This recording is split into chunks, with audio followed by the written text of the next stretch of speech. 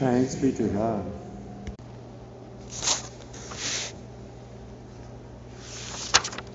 My dear friends, welcome. Joyful, joyful. Joyful, joyful. Just a housekeeping note, there's a couple of students that might take some pictures of me during the Mass for a project, so don't, in case you see them taking photographs back there, they're not going to take anyone's pictures in the congregation, but just me up there.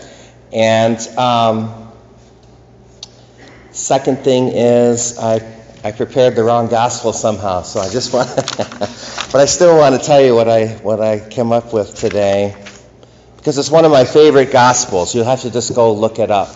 It's Mark chapter 4. And we're so blessed this year that, there's 2 different reading cycles in the church. So there's a 3-year cycle you get on Sunday, and you follow the gospels, Matthew, Mark, and Luke, and then you get John.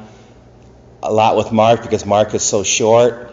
So you get, and then there's a 2 years, there's a daily reading cycle, year 1 and year 2. And right now we're just getting double Mark.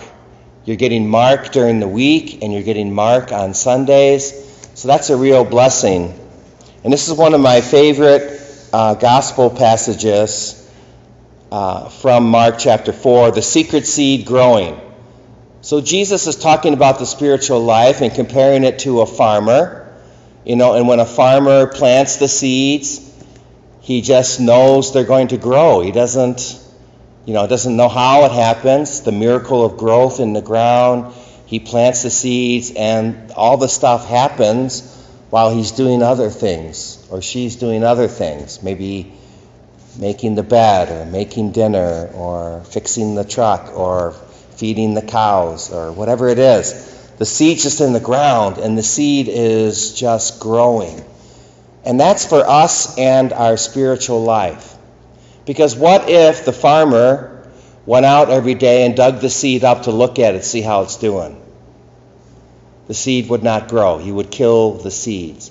And if we're too overactive in our spiritual life, if we're too much looking at it, too much wondering what God is doing, too much analysis, you've heard the term, the paralysis of analysis, you're not going to be able to grow in the spiritual life. We just have to do what God is asking us to do and then trust that God is doing the work of sanctification and purification within us and transformation.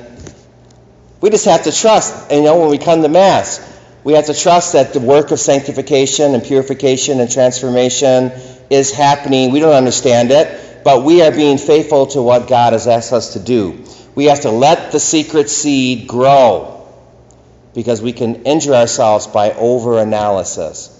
Now, when you're first learning to pray, that's great. You have to analyze it a little bit, especially contemplative prayer. You have to analyze what's happening.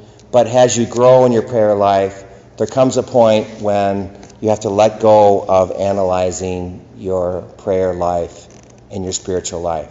Happened to me once. I just asked God about something that was going on in my prayer life, and he said, none of your business. Just keep praying. So when you get to that point, think of this Mark chapter 4, the secret seed growing.